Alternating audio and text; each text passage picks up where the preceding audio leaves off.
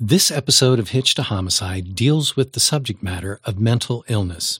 If you or someone you know is in crisis, please call the National Mental Health Hotline at 866-903-3787. Again, 866-903-3787. You can also dial 988 or text HOME, HOME, to 741-741. September 26, 2012, Los Feliz, California. Film and TV actor Johnny Lewis has moved back into a home at 3605 Lowry Lane. It's a place affectionately known by writers, directors, and actors as the Writer's Villa. It's a place Johnny has lived once before. But after only 2 days back in the home, Johnny will murder the owner of the house, Catherine Davis, a woman who acted as an emotional surrogate parent to so many during their fledgling years in Hollywood. This is the tragic story of actor Johnny Lewis and the legendary arts patron, Catherine Davis, murder and the mom of Hollywood. Hey y'all, I'm Chris Calvert. And I'm her husband, Rob Potter. Welcome to Hitch to Homicide. For better or worse. Till death do us part.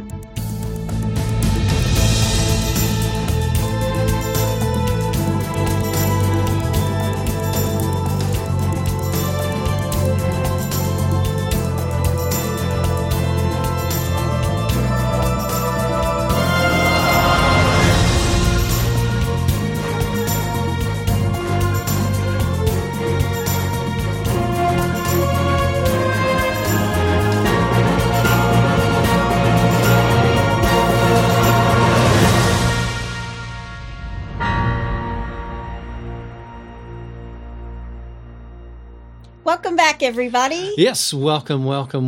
And this one, here we go. This is for our friends in New Orleans. Oh, I like how you're sticking in the States these days. Yeah, you ready? Uh-huh. Wish me luck. Okay. Laissez le bon temps au lait. Laissez le bon temps au lait. Laissez le bon temps au lait. Somebody's going to email you. Of course, it's terrible. But what it means is, and this is what they say in New Orleans, let the good times roll. Yeah. That's right. Laissez le bon temps au lait. How did you say that? I believe I listened to some Frenchman say it for me. Laissez le bon temps au lait. There we go. Some Frenchman or some Creole Frenchman? Well, he was a Frenchman on YouTube. That's okay. Well, there you go. Yeah. Well, wherever you are listening, be sure to subscribe to the podcast. Please like, rate, and review. That helps other people to find us. Yes, it does. Also, if you want more Hitch to Homicide on the daily, go join our closed Facebook group, The In-Laws and Outlaws. Mm-hmm. Just type H2H In-Laws and Outlaws and answer a couple of questions, and you're in. It's a good group of wacky people. It is. You can always follow us on social media at Hitch to Homicide on Instagram and at H2H_podcast on X. Excellent. Now that we've got all of that out of the way, I want to tell you, we asked for listener brushes with true crime, and we are getting them. Nice. And I will highlight one at the end of the podcast. Okay. But if you've had your own brush with true crime, let us know, and we just might cover it. True crime greatness. Your brush with true crime. Perfect. Well, we're heading to Hollywood, honey. Okay. It's a sad and tragic story. Okay. But I wanted to do it to honor a woman who was a huge patron of the arts. Rob and I are both huge patrons of the arts. Yes, we are. I thought it was really important to tell her story because his story gets told a lot. Okay.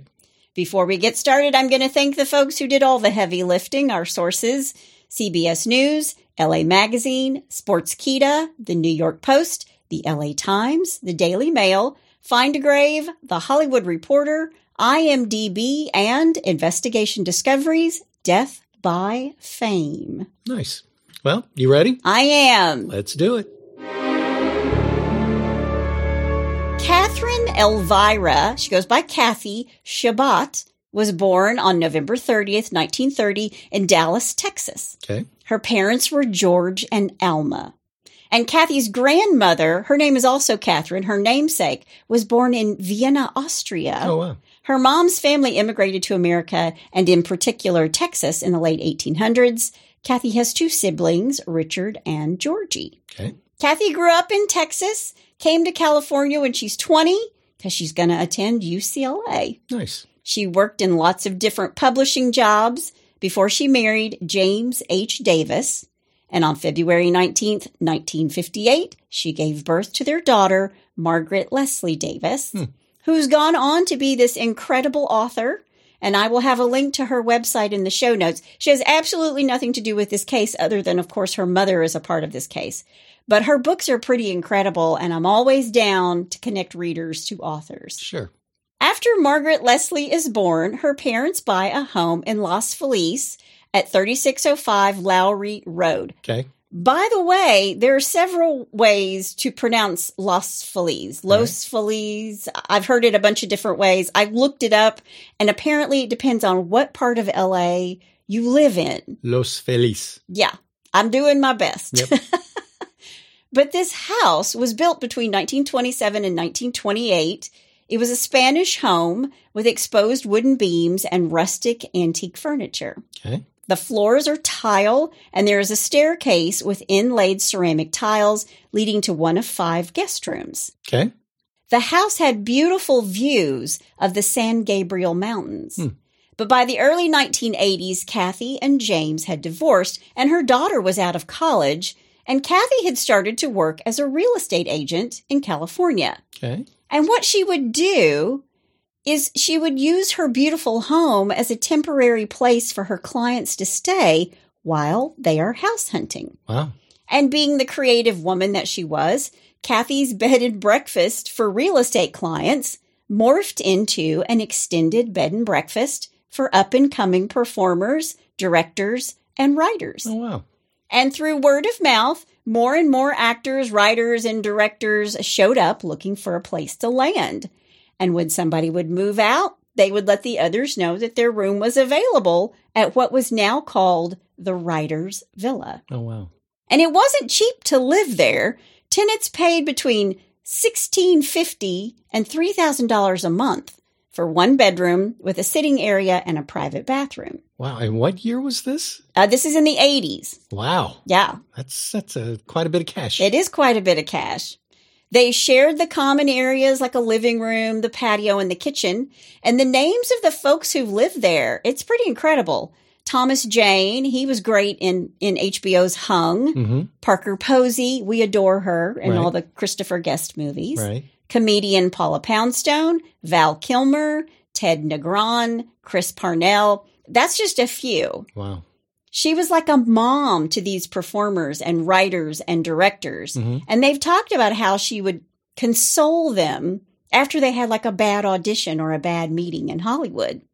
And the whole place was just brimming with talent and creativity. And Kathy made it a safe haven for these creatives. Okay. In an LA Magazine article, Paula Poundstone tells a story about Kathy where she was waiting for a cab. Paula Poundstone's waiting for a cab to take her to the Burbank airport, and the cab never showed up. So Kathy calms her down and she writes out the instructions for her to drive herself there. But she realized that Paula was so flustered that she wasn't going to be able to do this. So she just basically says, "Do you want me to take you to the airport?" And Wow. Paula was like, "Yes, please." But that's the kind of loving and supporting person she was. Sure. In 2009, an actor named Johnny Lewis moved into the Red Suite of the Writer's Villas. Okay.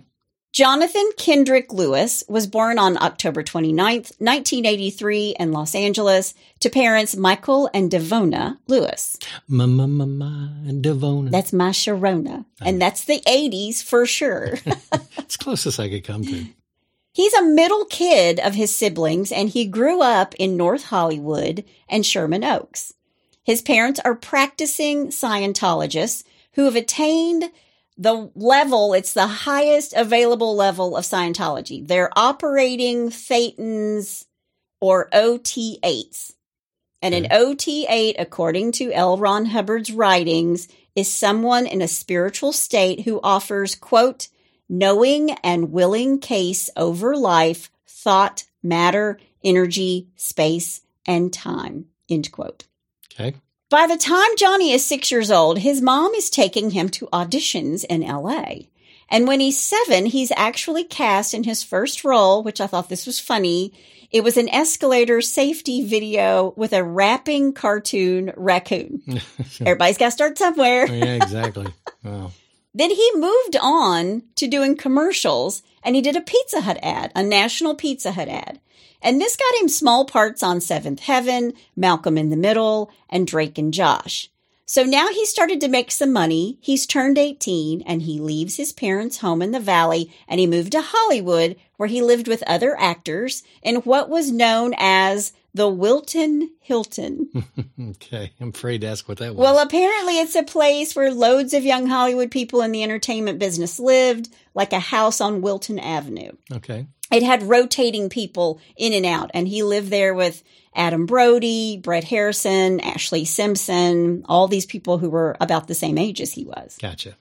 In 2005 and 2006, he lands a role on the show The OC, where he plays Dennis Childress for 9 episodes.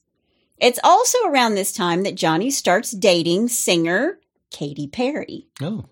She was super new to the pop scene, and I don't know if you remember this or not, but her parents are Pentecostal, Yeah. which is a strict Protestant movement that emphasizes the gifts of the Holy Spirit, like speaking in tongues and supernatural healing. Yeah, when she came out with the song I Kissed a Girl and liked it, Mm-hmm. I guess her parents sort of Weren't all too happy about Yeah, it. they were freaked out just a little bit. But he grew up in the Church of Scientology, another strict religion. They aren't going to date for too long. Katie would say after the breakup that she needed to focus on her own career. Okay. There are 2 songs off her album Teenage Dream, The One That Got Away and Circle the Drain. Those are both rumored to be at least in part about her relationship with Johnny. After he leaves the OC, the show, he does one-offs on Bones, Shark, Crime Scene Investigation. He also does some movies, Palo Alto, Aliens vs. Predator Requiem, 8 Days a Week, One Missed Call. But then in 2008, he lands a role that would make him famous. Because he's kind of been under the radar at this point. He's had roles, but nothing that really defined him. Yeah, I had a friend of mine. She had some roles on like the crime shows. Yeah. Not the fictional, but the ones where they recap. And she was always the dead person that was buried in the dirt.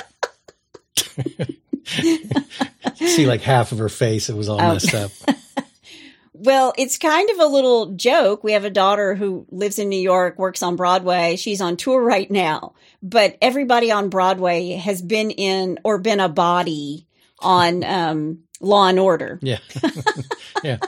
That's how you break into the biz. Exactly. You just play a dead body. Yeah, exactly. Yeah. But his new role is on the FX show Sons of Anarchy, playing a guy named Half-Sack. Okay. His name was Kip Half-Sack Epps. You want to know why his nickname is Half-Sack? I'm afraid to ask. I was thinking what possibly Just take a wild guess. Partial castration? You're close. Okay. He lost a testicle in the Iraq War. Oh. That's his backstory. Half-sack. Half-sack. Oh, man. That's brutal. Yes. But while he's working on the show, everybody loves him. Everybody loves Johnny. Right. But he only did 2 seasons of Sons of Anarchy, and the show would air for 6 seasons. But after 2, he wanted to be written off the show. He wanted out of his contract. Really? Yeah. Why? And that's kind of rare. Who wants to leave a show? Yeah, a hit show. A hit show in the middle of it. But according to his dad, Michael Lewis, quote, he told us he left because the show was getting into gratuitous violence, end quote. Well, it's a show based on Hell's Angels. Yeah, it's called Sons of Anarchy. Yeah, I mean, he's actually written out on the last episode of season 2 where he's stabbed while he's trying to save a baby. I could say that's called foreshadowing. Maybe I'll just do it. That's called foreshadowing. Uh-oh, here we go. Yeah. After Johnny leaves Sons of Anarchy, he will never return to television. He did a couple of low-budget feature films and some short films, but mostly while he's living off his Sons of Anarchy money, he's writing and trying to finish his first novel about a young musician in San Francisco. Okay. He also takes a couple of really dark roles where he plays like a serial killer, and he was really good at taking on the qualities of these characters, which I get. I mean, I don't think he was a method actor, but I think he sat in those roles he had in order to give his best performance. And there are a lot of actors who will say after they finished filming a role that it took them a while to recover. Sure. Johnny Depp actually moved into Hunter S. Thompson's basement to get down his mannerisms, and he was so into it that the cast and the crew was actually worried about him. Really? Yeah, and even after the movie wrapped, he was kind of still acting like Hunter S. Thompson. Wow. And I think everybody knows the story about the Joker with Heath Ledger. Yeah. And he had a really hard time coming out of the dark place he went to play that character. Yeah. And I've even read an interview with Bill Skarsgård, the guy who played Pennywise, the clown in the movie It. Yeah, yeah. He had a really hard time going in and out of character. And he said he had nightmares for months after they wrapped the movie. Wow. I just have nightmares when I write a bad score. That's all. It's my biggest thing. But while he's finishing his book and doing these dark roles, he's also dating actress Diane Marshall Green. And not long after these two start dating, she discovers she's pregnant. Johnny was really happy about this. And on April 6, 2010, he and Diane have a baby girl and name her Culla May. But by the time the baby is born, Diane and Johnny are no longer together. But they did move into an apartment together because they want to raise their daughter together, which sounds like a perfectly horrible idea to me. Jeez. And it was. What possibly could go wrong? He moved out, and then he and Diane were in a custody battle, and he eventually loses this custody battle. And it's really going to take a toll on him. Okay. Then on October 30th, 2011, after doing all these roles and losing his custody battle and not really working on anything big, he decides he's going to clear his head and go for a motorcycle ride on his Triumph. Nice bike. He rides about 2 hours away from LA. He's not wearing a helmet. And I've seen interviews with the Sons of Anarchy crew where they talk about the fact that they all had to take motorcycle safety training on set. Yeah. And it's against the law to ride a motorcycle in California without a helmet. Right. Yeah. Do you know what neurosurgeons call people who ride a motorcycle without a helmet? What? An organ donor. There you go. That's pretty much it. Closed head injuries. Yeah, I never rode mine without one. Thank goodness. But he's out riding his bike. Johnny loses control of this motorcycle near 29 Palms, and he crashes. And when he goes to the hospital, the staff checks him for signs of a concussion, but they let him leave after all his tests came back negative. Okay. So he couldn't have been hurt that bad if he's walking out of the hospital, right? Yeah. And we've had kids who've had concussions. They keep them overnight if they're even the least bit worried. Sure. But it's at this point that Johnny's father says Johnny was a different person. He was never the same. And I'll grant him that one, because this is where it all goes to hell in a handbasket. Okay. Johnny's behavior, according to his father, became bizarre and erratic. His dad actually scheduled an MRI for him 2 different times, but Johnny refused to go. And in December of that year, while he's in an acting class, he was speaking in this weird British accent. And when his fellow acting students asked him about it, he just kind of shrugged it all off. Like his friends think he's acting a little weird. But when 2012 rolled around, he was doing more than speaking in a British accent. On the morning of January 3rd, 2012, he's at his parents' condo. I actually read that he bought this place for his parents. Okay. But he's in his pajamas and a t-shirt, and he's watching his mom make breakfast. She's making omelets. He says, "I'm going for a stroll." And he goes for a walk. And when he walks past his parents' neighbor's condo, he thought he heard a baby crying. Okay. So he broke into the condo because he thinks nobody's there and there's this baby crying all alone. This is what he's going to say later. Once he's inside, there's no one there. And not long after he's inside this house, after he breaks in, the owners of the condo show up. It's two men who promptly asked him to leave. Yeah.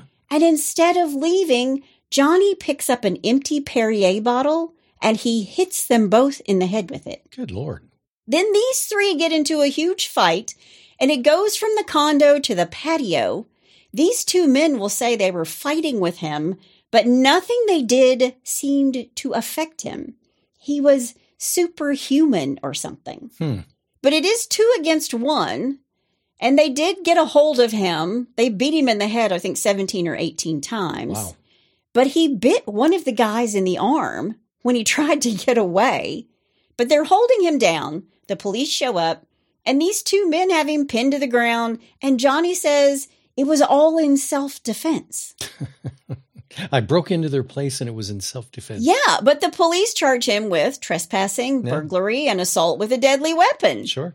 And they took him to the Twin Towers jail in L.A., and while he's there, he starts banging his head on the cement walls in his cell. Wow. And after 3 days of this, they take him to the psych ward as a 5150, which is involuntary confinement. And I just want to know why they waited 3 days for him to beat his head. Yeah. Hey, it's he's been beating his head for 3 days now. Do you think we should take him We should somewhere? probably take him in. Wow. Although I have heard that the Twin Towers is incredibly overcrowded. So maybe it was just, Yeah, waiting for an opening. Yeah. Yeah. He stays there for 72 hours in the psych ward, and then his father, Michael, bails him out. His discharge papers said that his chief complaint was blunt head trauma and suicidal ideations. So he's in custody 8 days between jail and the psych ward before his dad comes and picks him up. Okay. And he goes back to live with his parents. He's black and blue from the fighting and from beating his face and his head against the concrete blocks.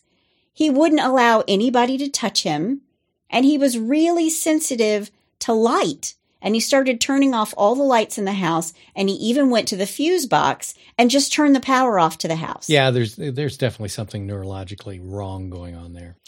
For sure. Yeah. For sure. And I could say that turning off the fuse box at his parents' house is foreshadowing, but I'll let you decide that for yourself. So I won't do it again. Okay. All right, because I don't have my piano on right now. So. In the days that followed him coming home in January, he tried to slit his wrists. Wow. So his family keeps a close eye on him. Why he didn't go into an inpatient psych facility at this point is beyond me. But some have said that because Scientologists don't believe in psychiatry, maybe that's the reason his family didn't whisk him off. Yeah. But his parents said that by the end of January, they thought he was stable enough to live on his own. Big mistake. Yeah. Big. Huge mistake. Johnny moves to Santa Monica, and immediately it starts to get weird again. On February 10th, 2012, Lewis is at a yogurt shop, and he starts talking to this family. He's just making small talk with the whole family. But as soon as this family is leaving, they're walking away from the shop, Johnny suddenly jumps the dad. He runs and jumps on top of the dad, punching him in the head. And the guy just happened to be an off-duty Santa Monica police officer. Oops. So he goes back to jail. His father bails him out when he's released on a $20,000 bond. Man. Days later, he walked with all his clothes into the Pacific Ocean in Santa Monica. He has to be rescued and hospitalized for hypothermia. I mean, come on. Somebody's got to be able to put the hammer down and say, dude, you got to go to a psych ward and stay there. Yeah. I mean, suicide attempts. Yeah. He has these, these outbursts. Then he's tried to just walk into the Pacific Ocean, has to be hospitalized. Yeah. Okay. It's odd to me that he had a suicide attempt at the beginning of January, and by the end of January, his dad's like, yep, he's good to go. Let him go. Yeah. Let's cut him loose. And all this stuff is happening in a short period of time, too. Everything's happening in a very short period of time. Wow. Because on February 18th, 2012, At 9:23, police respond to a call by a woman. Her last name is Merkel. She calls to say that she looks out her window and a man is just standing there. This is also in Santa Monica, by the way. Jeez. He's staring through her window, and then he tries to raise the window. And she says something to the effect of, what are you doing? Yeah. And he says, I'm looking for my friend Bob. And she said, no, you weren't. You were trying to break into my house. Yeah. So when police arrive, he tells them, she's my friend, and I have every right to be here. Wow. And this woman, this Miss Merkel, is like, I've never seen this dude in my life. But when I read that, I thought, I can't imagine like whipping open the curtains and there's a person standing there. It's happened to me once in New York City, and it's not fun. It scares you to death. Yep. That's a depends moment. Oh, gosh, I swear. What am I going to do with you? I don't know. You're stuck with me. Sorry. Too late now. Yep. So here's what he's got going on. He's got the incident with the two men. He's got to go to court for that. He's got the episode with the off-duty cop in Santa Monica. He's going to have to go to court for that. And he'll have to go to court for trying to break into this apartment. He's got an attorney. His name is Jonathan Mandel. And he's got a bunch of court appearances with this guy that he needs to do. Wow. I wonder if he was court-appointed attorney? No. Really? No. So they're paying him outright. They are paying him outright. Well, the attorney's going, let's see, got 1 count, 2 count, cha-ching. Well, hang on. All right. He has seen doctors.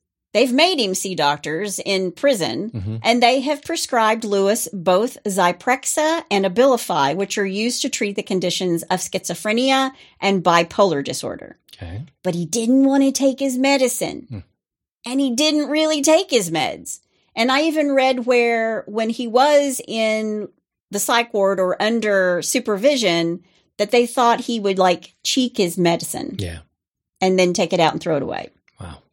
But Johnny's dad seems to think that Johnny doesn't have a clear diagnosis and that he's suffering from some sort of traumatic brain injury from the motorcycle crash. Right. Plus, he's been beaten pretty badly when he breaks into these two guys' home and they hit him. He hits him with the Perrier bottle. It's a 32 caliber Perrier bottle.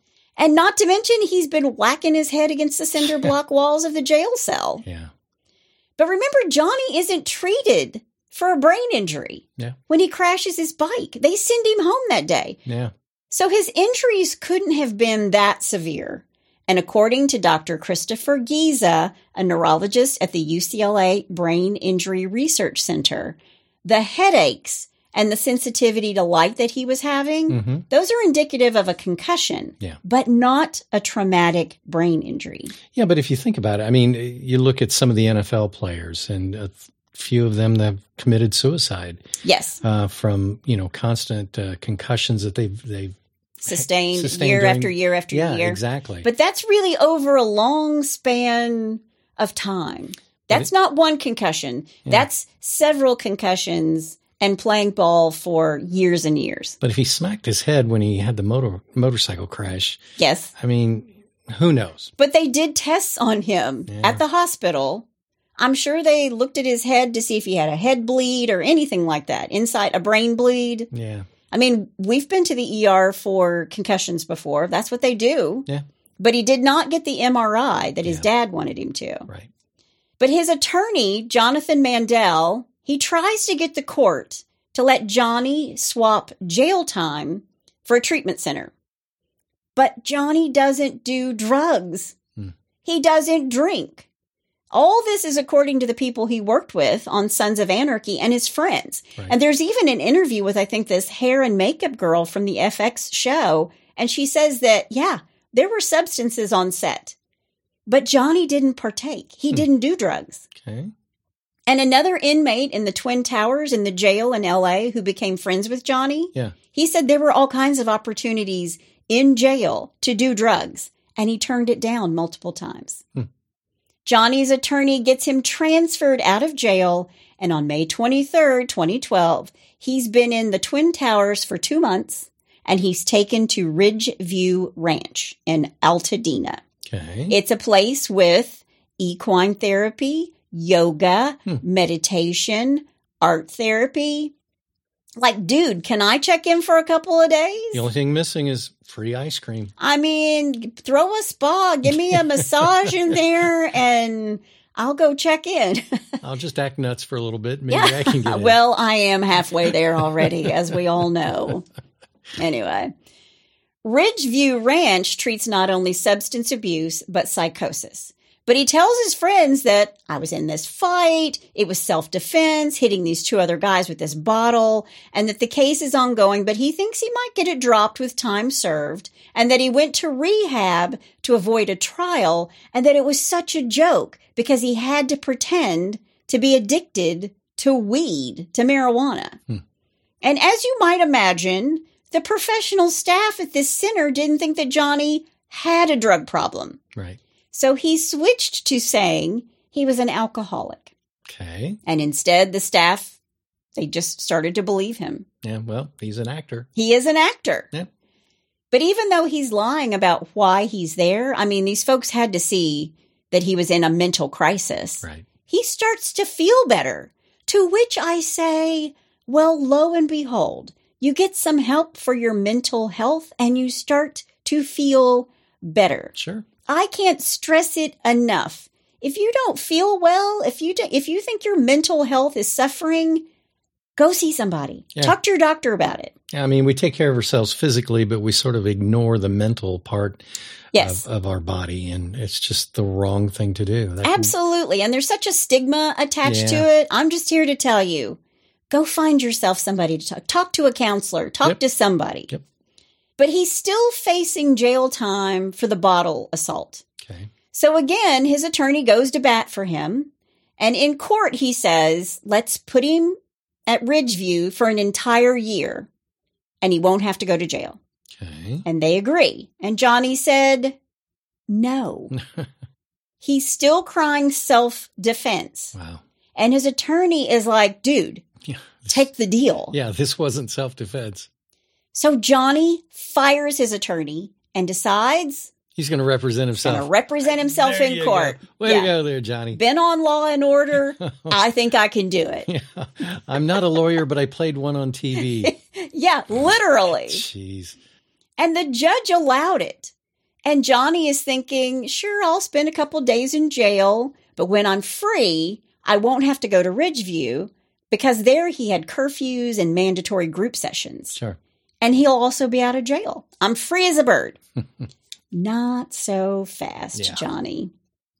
The judge sentenced him to 1 year in jail. Wow. And they took him back to the Twin Towers.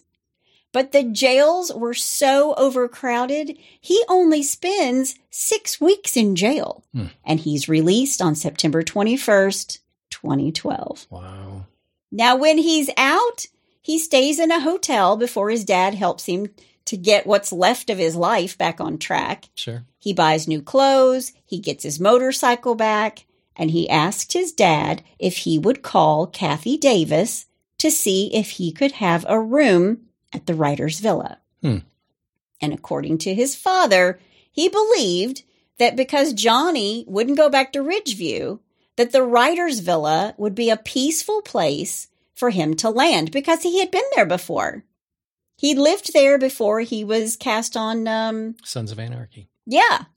And Kathy Davis, who's there, who runs the place, she's working on a book at that time. She was writing a biography of Phoebe Apperson Hearst, mother of William Randolph Hearst. No, I visited the castle out there. It's pretty cool. Very cool. Yeah. But Kathy says yes. When Johnny's dad calls, she says absolutely. And I'll have his old room, the red room, ready for him. It'll be ready to go. All right. Now, you would think that Johnny's father, who made these arrangements, might say, look at Kathy. Johnny's had a rough go of it. He's been in jail. He's been to a mental health facility. He's got issues that you need to be aware of. I'm sure he didn't do any of those. He did not. Yeah. Wow. Quote, It didn't occur to me to say, oh, by the way, he was having problems. I thought this is a place he is familiar with and they will give him a lot of love, end quote. Jeez. So Johnny moves into his old room on the second floor of the writer's villa at 3605 Lowry Lane. He moves in on Monday, September 24th, 2012. On Tuesday, September 25th, Johnny's dad calls to see how he's feeling. Have you settled in? And Johnny answers his phone very agitated and says, quote, I'm busy. What do you want? End quote. Wow. And his dad said he eventually calmed him down and he told his dad he'd chat with him later. And I realize that hindsight is 20/20, but isn't that a red flag? He's got this volatile personality thing. He doesn't take his medicine. He's out on his own without a support system like he had at Ridgeview, right? Mm-hmm. But listen, the amount of red flags that this guy has had up to this point, they could probably cover their house. Yeah. Jeez. Tons of red flags. Holy cow. Wednesday, September 26th, 2012. This is 5 days after Johnny is released from jail and 2 days since he's moved back into Kathy Davis's home. It's around 10 a.m., and Johnny is pacing up and down the sidewalk in front of the writer's villa in the neighborhood. He's wearing nothing but jeans and red shoes. Okay. He's sweating. He looks very disheveled. He's thin and his hair is kind of wild, but that was kind of his, his unkept, tortured artist look anyway. I mean, even when he was feeling like himself, right. That was kind of his style. That was his look. It was. Yeah. Kathy Davis's neighbor, Dan Blackburn, is watching him pace up and down the sidewalk. And Dan happens to have a painter working on the first floor of a back deck at his house that morning. Okay. A deck that overlooks this 1928 Spanish-style house that was the writer's villa. All right. So Johnny, he's sweaty without a shirt. He walks over to Dan's house, who comes out onto his front doorstep, and he introduces himself to Dan saying, quote, hi, I'm John, your new neighbor, end quote. Okay. And Dan Blackburn says, quote, nice to meet you, John, end quote. And Johnny then just turns around and walks away. That's weird. And neighbor Dan is thinking exactly the same thing you're thinking. Yeah. That's really odd. Yeah. And Dan goes back to his morning routine. He's kind of overseeing the painting on the back deck of his house, as you do when you have home improvements. You go out and check on stuff. Sure. What happens next is up for debate, although most believe that this is the chain of events that day. All right. Johnny abruptly turns around, walks away. He goes back to the writer's villa, Kathy Davis's home. He goes into the home, goes upstairs to Kathy's master bedroom, that's across the hall from the red room, and begins to beat and strangle 81-year-old Kathy Davis. Wow. Now, this next part is very graphic. I just want to warn you now, okay? All right. He punches her in the face over and over. He strangles her and then fractured her entire skull. He destroyed the left side of her face, leaving her brain exposed. There's brain tissue on the floor around her. Her face is covered in blood and her nose is split down the middle. Jeez. And her upper jaw is split open. Jeez. Brutal. Wow. Just brutal. Rage. She's 81 years old. Yeah. He leaves her dead in the floor beside her bed. The coroner will also find 4 puncture wounds to her left cheek, and they believe that those came from a mechanical pencil that is beside her body.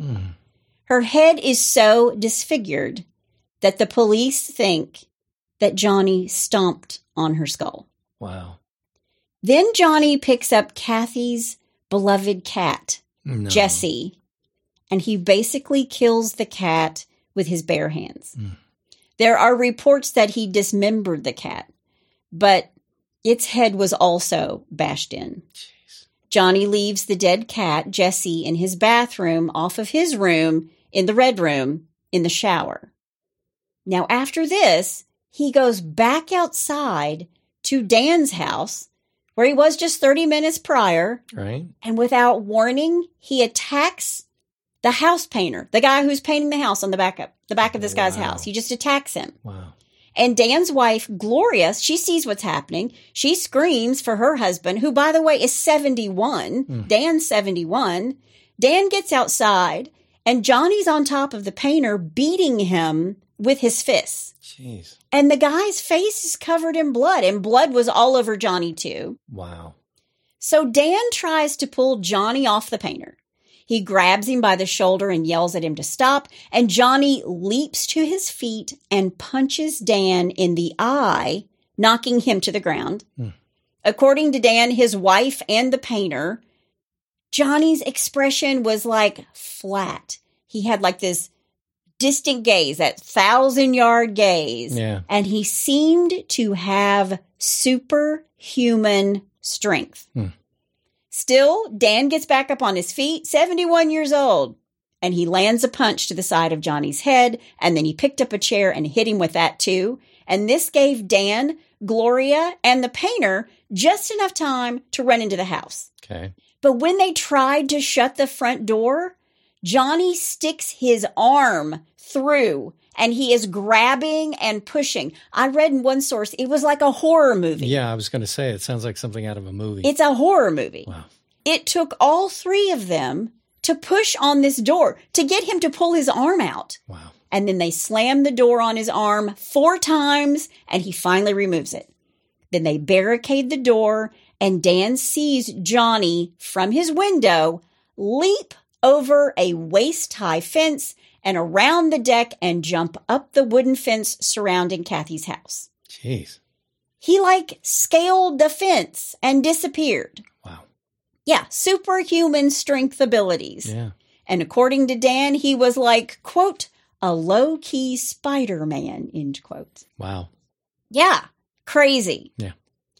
They call the police.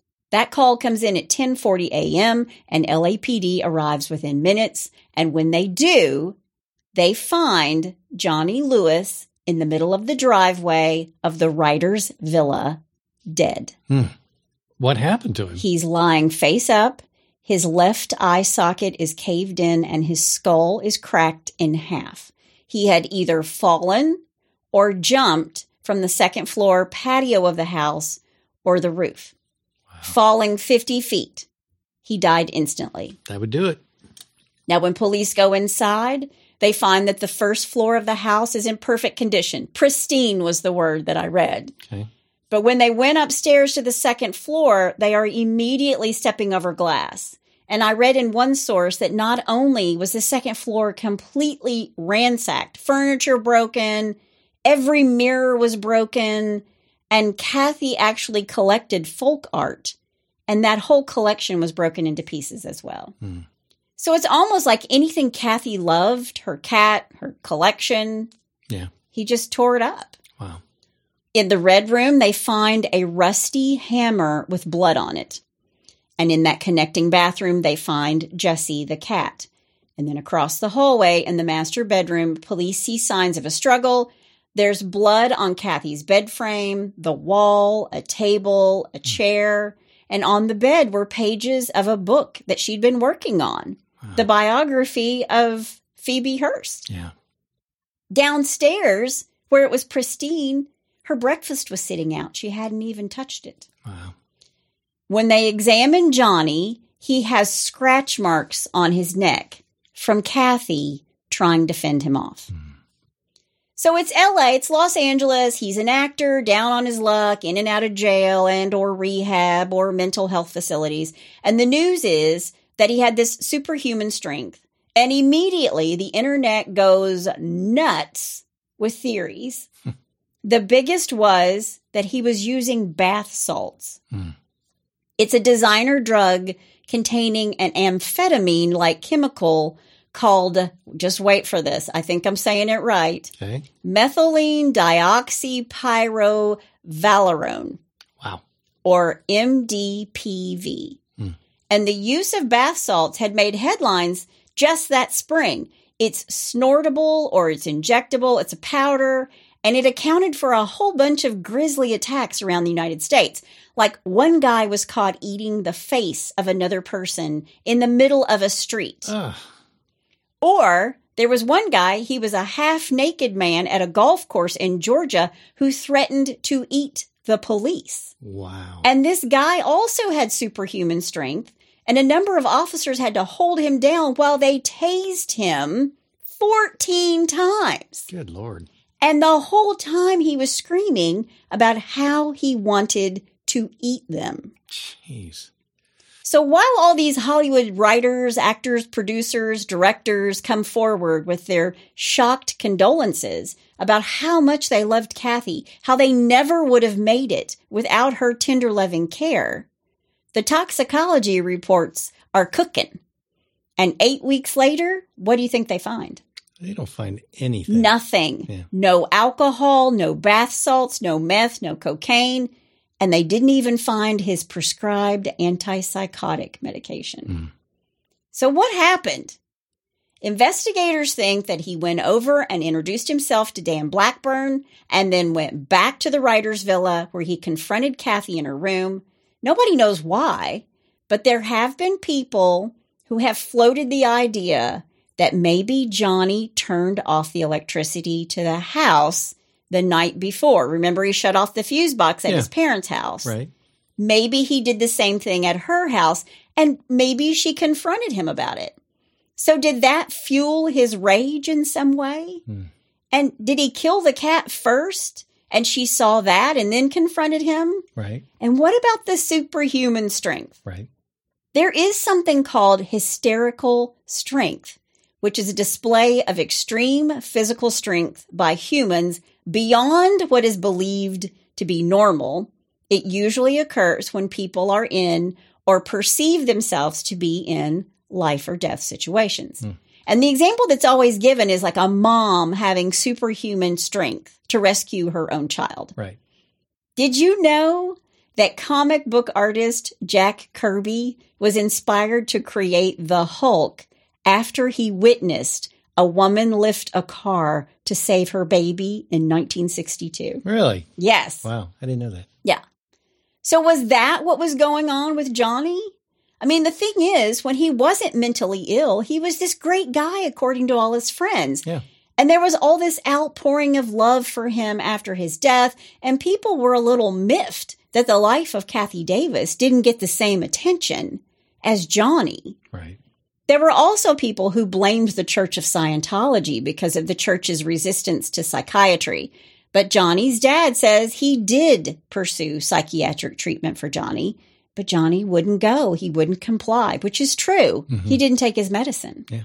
In the middle of all of the I love you, Johnny tweets, all the outpouring for this actor, this young actor, Right. the creator of Sons of Anarchy wrote, quote, "I wish I could say I was shocked by the events last night, but I was not," end quote. Really? Yeah. What did he know? I don't know, but maybe he saw something in Johnny when Johnny was like, I'm out of here. Yeah. And the irony is he wanted off the series because he thought it was gratuitous violence. Yeah. I was about ready to go there. Yeah. Yeah. It's a sad story all the way around. Yeah. As for the writer's villa, it is no longer. I actually read that Kathy was breaking laws by allowing tenants in her home in the first place. Really? But nobody seemed to mind. Yeah. The website for the writer's villa is now gone. I'm uncertain if her daughter still owns the house or not. I did try to sift through the real estate records, but even photos of the house are blurred online, kind of like the Amityville house in Long Island. Right. I believe he was, of course, mentally ill. Right. And at every turn, he refused to help himself out. One article said, and I believe this too, that Johnny was Johnny's worst enemy. But that is the story of Kathy Davis and the writer's villa and her killer, film and TV actor Johnny Lewis. And that's all I have to say about that.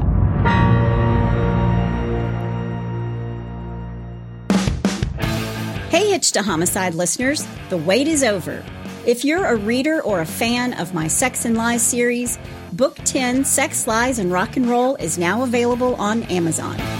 With a successful tour and 2 years of sobriety under his belt, rock star Noah Hart is ready to put his secrets and the past behind him. That is, until his former bandmates and business partners are murdered one by one, and suddenly he becomes the prime suspect. When FBI agent Louisa Hathaway is assigned to the case, no one, including her partner, is aware she carries her own secrets, including an undeniable infatuation with rock and roll's bad boy, Noah Hart. As the body count rises, Agent Hathaway is torn between unraveling the truth and falling for the man who might be the killer. Don't miss this new book, Sex, Lies, and Rock and Roll, by me, Chris Calvert. Only on Amazon. Rock and roll will never die, but it might kill you. Anytime somebody has any kind of head injury or anything like that. Yeah. And if he had a propensity for mental illness, I mean, who knows if that accelerated when he had a motorcycle crash. Yes. We'll never know. Yeah. I mean, I think he did have some underlying mental illness. He had some underlying issues. Mm-hmm. And then he had possibly a closed head injury, although they didn't think he did. I mean, they sent him home. Yeah. But I think he had some issues, and then he didn't want to do anything about it. Yeah. Yeah. Well, it's a sad story. It is a sad story, but when you read all the source material, it's very much about Johnny Lewis, Sons of Anarchy, murder, suicide. Right. They don't really talk about Kathy that much. And that's why I was like, I want to talk about this woman. Yeah. She was amazing. Yeah. And so many young actors and directors and producers and music people. I even read that George Clooney used to come to parties over there all the time. And it was just a safe haven for these kids who were just getting started out. Yeah. And they would have a horrible audition and come back home, and she would be there. They'd be licking their wounds, and she'd be there.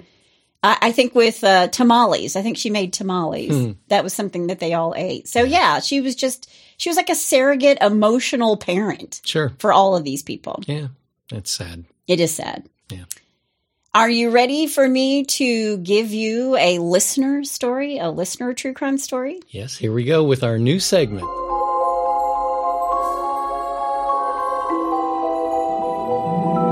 This listener actually asked to remain anonymous. Really? Mm-hmm. Wow. She did. Okay. My husband, now ex, worked about 250 kilometers from where we lived. He would drive there on Sunday and come back on Friday. He had left for work, and I was home alone with our dog for the week. And during that Sunday night, my dog, who was the neighborhood Gladys Kravitz, woke me up acting strangely. If she needed to go out, she would just jump on the side of the bed, but she was scratching at the back door and making a strange whimpering noise, something that she never did. I looked at the clock and saw it was 1:37 a.m. I got up and let her out the back door, and she ran straight to the front fence and was staring at something through the picket fence. Ew. She didn't make a sound, just sat there staring for ages. Wow. I felt very uneasy with how she was behaving, and I was too scared to go and see what she was looking at. Yeah. In case it was a burglar. Yeah. I was quietly calling her to come back inside. She eventually came, and I went back to bed. In the morning at about 5:45 a.m., I woke to someone pounding on my front door and screaming. It was the young woman from across the road. She was hysterical and asked if I had seen her daughter. Then she says, let's call her Tiffany. She's not even using real names. Right. Tiffany was missing and nowhere in their house. I had seen Tiffany riding her bike on the driveway the previous afternoon, but not since. And not long after, detectives came to ask me questions in regard to the missing girl. I said I didn't hear anything, and he said if I did recall anything to give him a call, and I assured him I would. When I got to work, I mentioned to my supervisor what had happened because I was late because of what had happened. Right. And it wasn't long after that, my supervisor pulled me aside and told me that the police had found the young girl, and she had been murdered and her body dumped in a drain only about 100 meters, just over 300 feet from her home. Oh, no. She lives across the street from this house. Wow. My supervisor suggested I call the detective and let him know about my dog's behavior and the time in case it was relevant. I had to give a statement, and it was around 1:30 a.m. when the guy took Tiffany from her bed. Her family rented an older-style cottage, and it had no security screens. He had entered through the window and taken her from her bed. Wow. He was known to their family and had apparently known her since she was a toddler. The police were at their house 24/7 for 5 days investigating. And when the case went to trial, I had to go to court as a witness to repeat my statement regarding my dog's behavior. And in the court, I was only a few meters from the guy who had taken this little girl's life. Wow. He had a blank, emotionless expression and just staring through me, which made my skin crawl. I could not get his face out of my head for ages. Wow. That is incredible. That's just, wow. I can't imagine going through something like that. But at the same time, I love that our listeners aren't afraid to jump in and help out investigators. Wow. Well, thank you, Anonymous. Thank you, Anonymous. And if you have a true crime story or you have a brush with true crime, Yep. send it to us. Yeah. Let us know. We'll read it on air. We'll read it on air. That's right. As painful as it may be. As scary as it might be, just like that one. Lock your windows. Yeah. Wow. Or Johnny Lewis might be outside the window. Exactly. Well, let's lighten it up a little bit. It's been very heavy today. It's been heavy today. Wow. Well, I'm going to lighten it up with a little bit of stupid crimes from Bless Your Heart. Well, bless your heart. All right. Let's start with number one that I'm going to call a sickening crime. Okay. It was a horrific attack, maybe too much even for the man who committed it, as he vomited as he ran off from the crime. Do you know what we called that when I was in college? No. Driving the Buick. Oh, jeez. Yeah. All right. In the end, Akeem Finley's sickness was his downfall after he robbed a man at the train station. Okay. Here we go.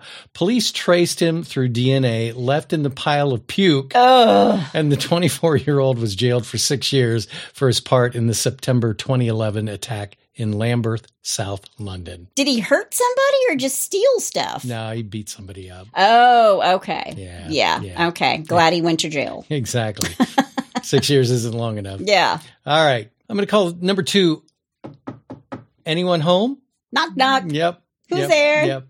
Burglar Darren Kimpton's choice of house to target was probably not the best choice, as police were already inside interviewing the homeowner following a previous burglary the same night. I know.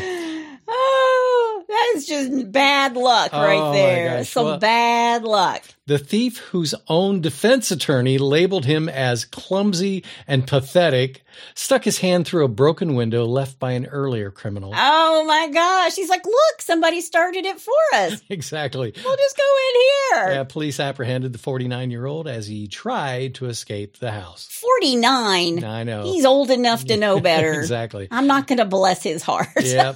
They handed him a 24-month community order. Judge Rupert Mayo said, "You virtually fell into the hands of the police officer." Judge Mayo. Yep. Mm-hmm. Yep. He then insulted him with the worst thing that you could say to a criminal. What's that? You're not a very good burglar. You're a horrible criminal. I know. And not in that way. Yep. You're just really bad at it. Yep. Get another occupation. Exactly. All right. Number three, donut do this. Is this a story about donuts? You know I love a good donut. Sort of. Okay. Okay. One burglar was caught by leaving evidence of his break-in on his face. Sean Duffy was jailed for 25 months after breaking into the Sugar and Spice Bakery and was spotted near the scene of his crime by the shop owner and was identified immediately. Because he Ready? had, yeah. Because he still had crumbs on his face. He had like icing. Yep. He had glaze on his face. Yeah, now one could call that circumstantial evidence, but he was later dubbed the worst burglar ever because he also dropped a letter in the bakery with his name and address on it. Oh my gosh. And this pretty much baked his cake. That did bake his donut. That fried his donut good. Yep. So there's your bless your hearts for the week. I mean, if you've ever had a Krispy Kreme right off the conveyor belt, I, of course, can't have them anymore because they're not gluten-free. Oh, yeah. But they come off the conveyor belt and they're warm and they basically melt in your mouth. And I could see where you would have that on your face. Yeah. Well, I used to live in Charlotte, North Carolina, and there was the Krispy Kreme headquarters down there. And every morning I drive to work, I would drive by and you could smell it. Oh, my gosh. You can smell it. Yeah. The car would be just filled with saliva by the time I got to work. Anyway. You're like the dog waiting for a treat. Yeah. I couldn't get the window down because it would fly all over everywhere. Anyway. So there's your bless your heart. Oh, my gosh. Yeah. Well, if you have a bless your heart or you know somebody's heart who needs blessing, all you have to do is go to Hitch to Homicide where there's a pull-down menu. Mm-hmm. You can also suggest a case while you're there. Yep. And if you've got your true crime story you want to tell us, that's the same spot to do it as well. Bring it on. That's my amazing husband out there. And that's my beautiful bride in the booth. Join us next time on Hitch to Homicide. Bye, y'all.